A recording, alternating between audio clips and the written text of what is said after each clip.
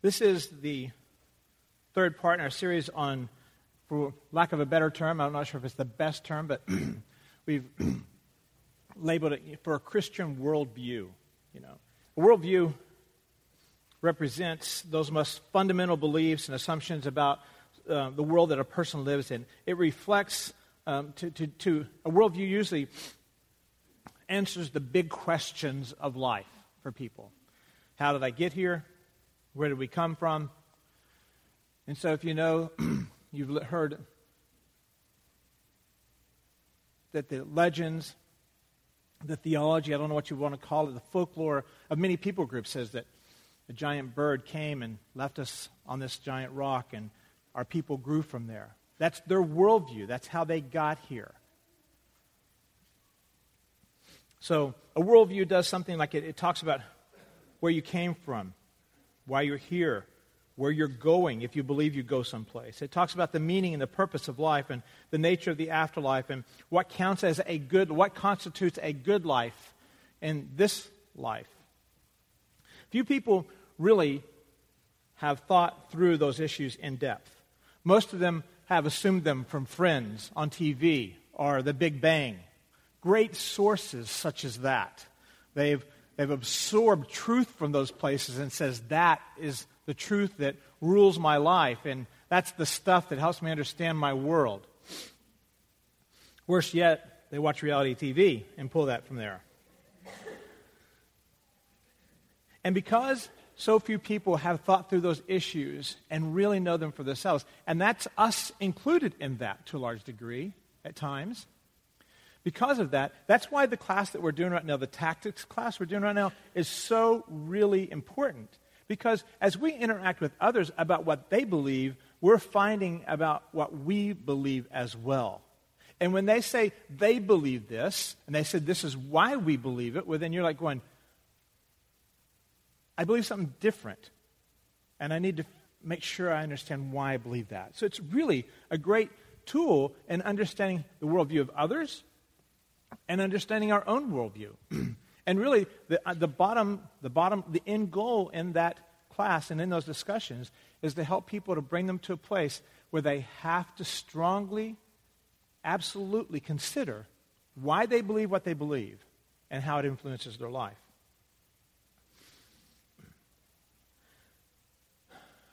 So when someone has a belief about these kind of things, it determines their stand on all kinds of matters of ethics and politics and of culture and of the do's and don'ts of life.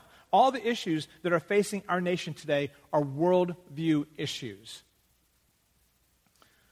Global warming, the sovereignty of parents over their children, the sovereignty of us as individuals over our body. That's what women are saying about abortion laws. You're robbing me of the sovereignty of my choice over my body.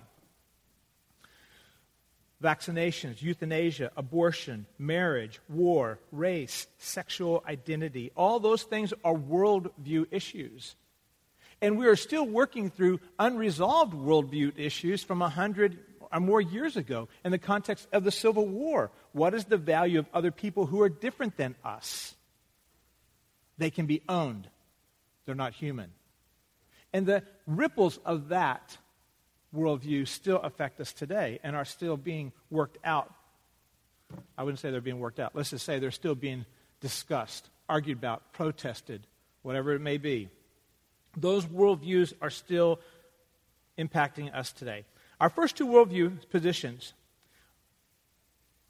our first one was that we should live our life to the glory of God. That was our first one 2 weeks ago. That means that there's someone more important than you. That's what this worldview means. When it says that I'm going to live my life to the glory of God, it means that there's someone more important to me. That my life does not revolve around me. It has to revolve around somebody else. And if that's the case, you can see how that worldview begins to affect the way you live your life. It begins to affect the way that you make decisions and choices. And so there's someone else who's bigger than me, more important than me, someone that my life should point to and reflect, and that I should be pointing to this person with my words, my thoughts, my actions. So my words, my thoughts, my actions should point to Christ. The second worldview was live our life as an ambassador of God. We did that one last week. We live our life in such a way that we represent a king who sent us to represent him in this world. We are not citizens of this world, right? We are citizens of another world. He has taken us out of the world. He has made us a citizen of heaven. And he has sent us back into the world to the relationships that we have around us each and every day. That's where he sent us. And we are representatives, we are ambassadors to those people and places. And we represent God's position on the issues and matters that happen there. And our character should be one that reinforces his message. Today, our worldview position is to live our life as a steward of God. Now, a steward is not a word that we use very often. I think, unfortunately, I'll date myself with this. When I think of a steward, I think of Love Boat. And Gopher, I think? Yeah, Gopher.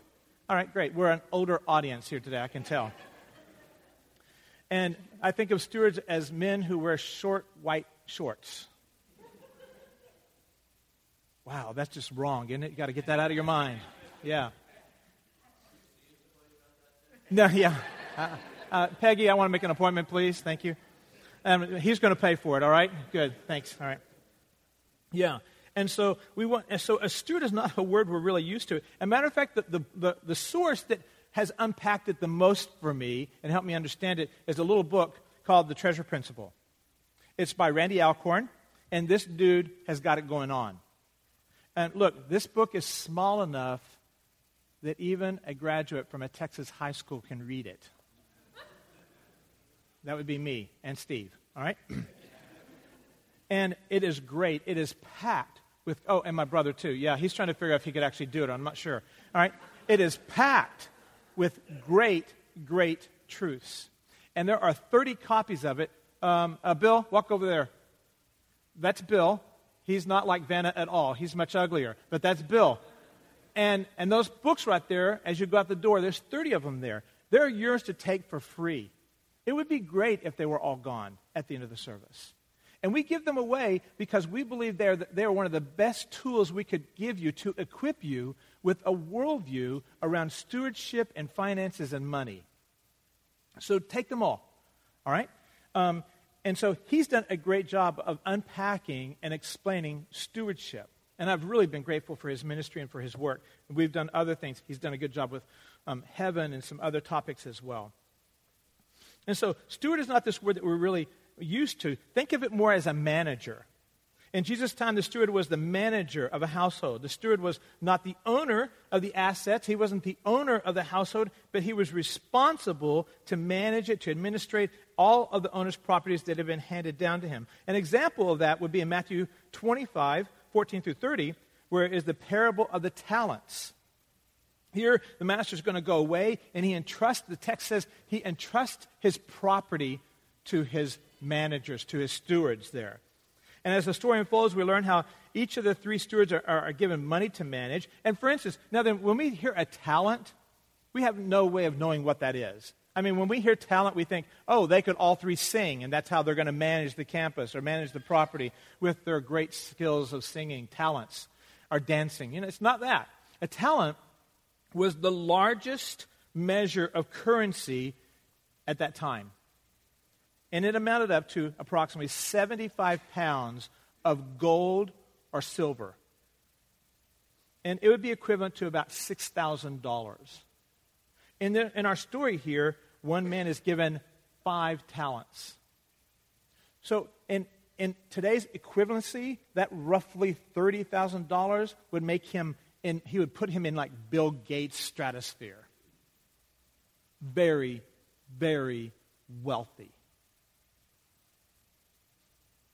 So here's a man who is very, very wealthy, and he was handing the control and the management of his assets to others. And 2 of them increased their trust.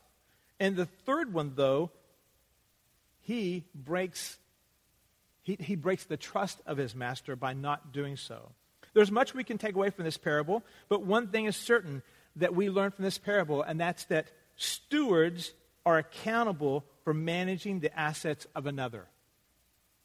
Right off the bat, those 2 things. The role of a steward is to manage what has been given to him. The other is that they are accountable for how they manage it. This is not the only parable dealing with stewardship and money either. 11 of the 39 parables that Christ used to teach and that we take as really strong instruction on our life, 11 of the 39 deal with money or wealth. And in this parable, we know that everyone did not have the same amount of wealth to care for. One had 5, the others had 2. So, note to self. All of us will be held accountable for what we have, not just the rich and the wealthy. Most of us don't consider ourselves as wealthy. That's not the kind of Church Crossing is. We are just an awful lot of regular folk. Some of us are more regular than the rest. But that's who we are. That's who our family is. Having said that, most regular folk think, well, those rich folk, they got all that going on. Most regular folk think, oh, those rich people, they got a lot of responsibility. They need to be taken care of. You know, a few years ago, we had this thing where a lot of regular folk were in the streets protesting the 1%. Let me just share a little something with you. In the context of world value, in the context of world wealth, the median income in the United States is $55,600. You take that number and you put it in the context of world income, all of you in this room are in the top 1% of wealthy people in the world. So it's an unfortunate thing when you realize you are them, isn't it? We are the 1%. So, it's not the rich who are accountable. It was the guy who got 5 talents, and it was the guy who got 2 talents. They were both equally accountable. So, whether you sit here today and your talents amass to a great many, a stack of 75 pounds of talents, or your talents are a portion of talents, whatever you have in your pocket, in your bank account, under your mattress, in your backyard, in a little cookie tin buried, whatever you have, you're accountable for that. You can't point to anyone else and says, they have so much more. They're really more accountable. You're still accountable. There's no way to reflect accountability onto other people, which is something we do a lot now in court every single week. Someone else was accountable for the things that happened to me or that I did. It was the Twinkies I ate. It was the person who made the cigarette, who made the gun, who made the car. Accountability, blame shifting is a big deal. It's a very wealthy industry. You cannot do that with the judge of the universe. We talked about that a few weeks ago. He is perfectly just. And he will make each of us perfectly accountable. We can't fool ourselves to think that I don't make enough to be accountable. There are no passes. All of us are stewards. Remember the verse we opened up the service with, Psalms 24. Psalms 24:1 says, "The world and all that is in it belong to the Lord. The earth and all who live on it are His." If you make something, you own it. And if you own something, you control it. And He made this place. He made this world. He made you and I. And so therefore, we are accountable to Him, each and every one of us. We are accountable because He expects us to be responsible with what He has entrusted to us. 1 Corinthians 4:2, in that passage there, he's talking about accountability to the gospel, but he just makes a statement that applies outside of that context and says, moreover, it is required of stewards that they be found faithful. So it'd be very easy if you would take that verse up there, and you could write that little verse out and you say, moreover, it is required of me that I be found faithful. Because all of us are stewards. So, we need to realize that we will all be accountable for whatever it is we have. Now, because I'm talking about money, I'm sure that I've lost some of you already. You've already switched me off because I'm doing what preachers and churches do. Because all we're after is your money. All we're after is to get what you got because we want it. That's the reputation we have. Some people have earned that reputation. I cannot tell you the last time I spoke about money and giving was. I do not know when it was. It was not in 2017. It might not have been in 2016. So I'm just going to defend myself a little bit and say, you can't throw me or this church in that category. John Ashton talked about giving in September, and I'm doing it today, and those are the two times we've talked about it from this pulpit this year. In contrast, the Lord spoke about it all the time. All the time. So I encourage you not to throw me or Crossing into the same categories as others who might focus on money and getting it from you. My goal is not to get you to give more money to this church. That is not my goal at all. If that was the goal, we would pass a plate. I'd dump all those crackers out and just start passing that plate around here right now. It would be. And every time money gets tight, some of you all go, we ought to pass a plate. Well, we've had many years of being flush and never passed a plate. If I was here to get your money, if this church was here to get your money, at the first of the year, there'd be a little stack of boxes back there, and it'd be your offering envelopes. Because we want you to put that on your dresser and remember to bring your money every single Sunday. And we want you to look in that little box and see those envelopes you didn't fill out and fill them up and bring them too. We'd be doing that, but we don't do that. If we were here to get your money, every single Sunday, when we do family prayer, we go, Dear God, please make sure that all these people are responsible to you and accountable to you for all the money that they owe you, and make sure they put it in our offering box here today. Amen. But we don't do that either. Instead, we believe that your giving is strictly between you and God. And to that end, Bill, go back over there again. You are Vanna today. Right there, stop right there. No, right there, stop. Right there where Bill's at, and that little wooden box, that box is what you and the Lord are dealing with each other about. Or your bill pay system with your local bank. But that's what we do for giving here at this church. There's a box back there. And as God is working in your life, and as God is bringing you to a place where he says, this is what I want from you, it's between you and God to get something in that box. As you are maturing in him and obeying him, that's where it goes. I don't know anything about that. I don't know who gives and who doesn't give. That's between you and the Lord only. We believe that giving thing is strictly between you and God, and that your relationship with him should spur you to give, and to do so as generously and sacrificially as he leads you to do so, not because I asked you to. Because you don't answer to me or to the elders of this church. You answer to him. We never want you to think that anything we do here would cause you to give. We want to be able to say that God moved his people to give and meet our needs so that he gets the glory. Not because we did it. Not because we had clever systems. And it's not wrong to do all those things. It's perfectly fine to do those things. It's not what we do here. Let me unpack this a little further for you. And this is how it works here at Crossing. We have as many as 20. Some of you heard me say this. I know. Bear with me.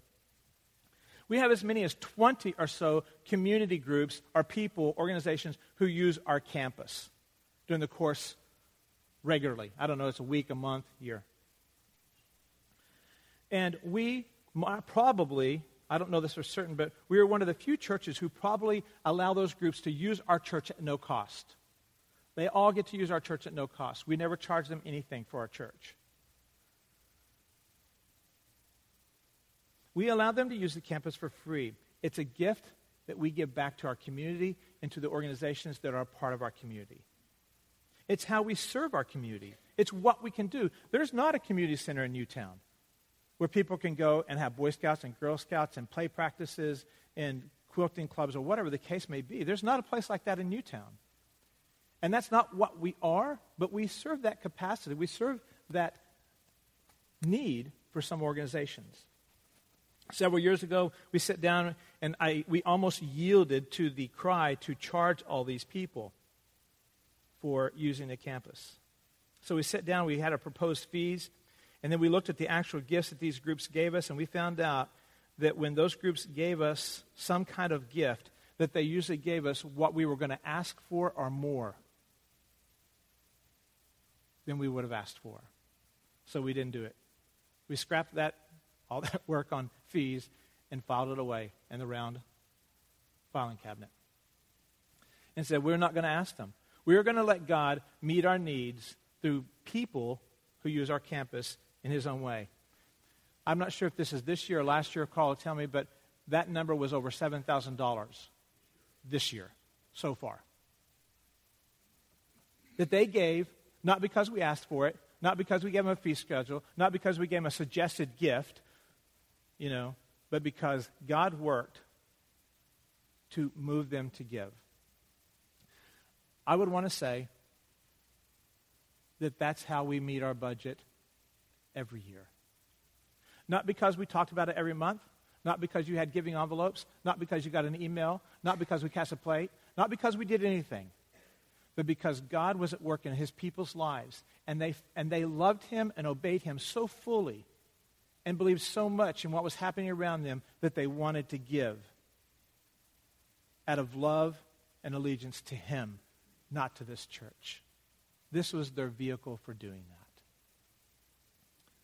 So that one day, when we've met that budget, and we still meet all of our obligations, although we're behind in that budget, so that when we have met that budget, we say, it's not us, Lord. It is not us, but it is you who've taken care of our needs. It is you, and to you be the glory. A moment ago, John mentioned this, and he says, at one time 2 months ago, we were behind in the budget about $52,000. That's a chunk of change in my world. I don't know about yours. But we mentioned that we were struggling with finances and giving a couple months ago. Since then, that gap has gone from $52,700 to $33,500 because of God meeting needs. That's worthy of thanking him. That's worthy of giving him glory. It's worthy of you thinking, I'm obeying God and he's meeting our needs because of my obedience. And I just want to thank you for giving and to giving to God and making that happen. So, no matter how little we have, God expects us to give and to be good stewards. The widow of Luke 21, she gave very little, but she gave very much of what she had. The fishes and loaves of John 6 were not very much in light of the great need of the thousands around them. But Jesus took what was offered and met all the need was there. We do not look at how little we have. Look at what a great God we have who could do something with it. That ought to be exciting. That ought to be exciting. And there are people in this room who have those stories. I mean, I would even say that when Betty and I, we went from a Council Rock salary, 18 years with all the credits and everything, and my salary, we adopted one boy, and we said, okay, we're going to leave her at home. And we gave up all that, and we thought, I don't know how this is going to work. And God has continued to be faithful. God has continued to be faithful. And that's just one story. There's many of those stories in this room. But let's expand on the discussion. We're not just stewards of money. We are stewards of all we have because it's all his, and he has entrusted it to us to maximize his kingdom. If he gave it to you, he intends you to use it to bring glory to him, to point people towards him, to invest wherever he gave you, to invest what he's given you into eternity. So what do you have? What has God given you? And most of us, first thing we say is not much. And God asked Moses in Exodus 4, what is that in your hand? And it was a stick. It was a rod. And God used that to proclaim freedom to a nation in slavery. God took the fish and the loaves to feed thousands. David took what he had in his hand, a sling, and he became a champion among his people. What is there in your life that God is saying, what is that in your hand? Because I want you to be a good steward of that. What is there that you have? Do you have a home? Do you have time? Do you have talent? It's God's. Do you have a skill? It's God's. Do you have a home? It's God's. You want me to keep that up? A car? It's God's. A business? It's God's. But finally, let's go to this other place. Do you have an experience? Because God wants to use it.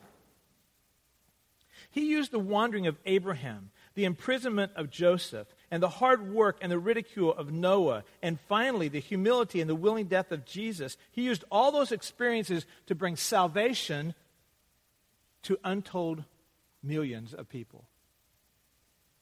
What do you have that God wants to give to you? What do you have that God wants you to give to Him?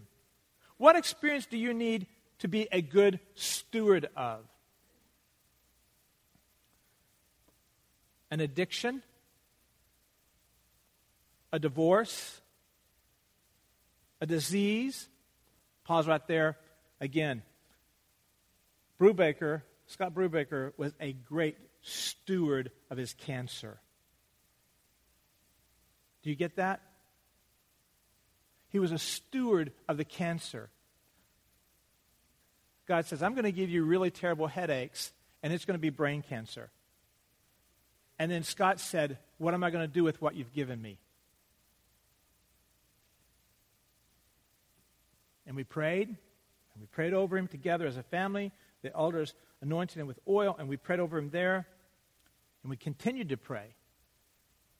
And you as a church met their needs. You fed them, you drove them, you cared for them, you cleaned up after them. Whatever it was they needed, you were doing that for them. And then there came a day when they said, you're cancer-free. And then there came a day when over 100 fellow employees from the New Jersey Department of Environmental Protection came here. Not really sure why, but they knew something important had happened to this guy that they worked with. And we told them about Jesus and how Jesus had healed him. Brubaker stewarded very well his brain cancer. What do you have? Did you have an abortion? Did you have a pregnancy out of wedlock? Have you ever been unfaithful to a spouse? Do you ever have sex outside of a marriage? Have you been unemployed? Did you have a business fail? Do you have a mental illness? Do you have a disability? Do you have a porn issue? Do you have an issue with anger, with jealousy, with gossip? You fill in the blank. You put your issue in that blank, and I'll tell you that God wants you to be a good steward of that and allow Him to cleanse you of that and multiply His goodness in your life for His glory. Everyone is a steward of something. There are so many stories of lives that are being redeemed in this church right now. God is at work doing all these crazy little things that no one ever saw coming, that one of these days we'll all get to hear about as He continues to make those experiences into something beautiful. But let's flip the coin. Do you have a successful business? Have you never been addicted? Have you never had any of those issues? Do you have a career, a great career, or a good marriage? Just even a good marriage is saying a lot to a lot of people around you because they don't even have that. Do you have good kids? Do you have good health? Whatever is in your hand, God wants you to be a good steward of it and maximize its value many times over to multiply it. The problem with the steward that took the two and buried it was that he didn't multiply it. It's not enough to just turn around and give him back. Hey, you gave me cancer, I'll give it back to you. Here it is, He says, no, multiply anything I've given you. Like an investor. Invest it so more comes back from it. You see, when we look at stewardship from the big picture, there are no poor people in this room. You see, there is no one in this room who has nothing to give. We all have something that we are stewards of. We have an experience, we have a skill, we have a talent, we have money. And in God's economy, we are all filthy rich. Our last name is Gates in God's economy.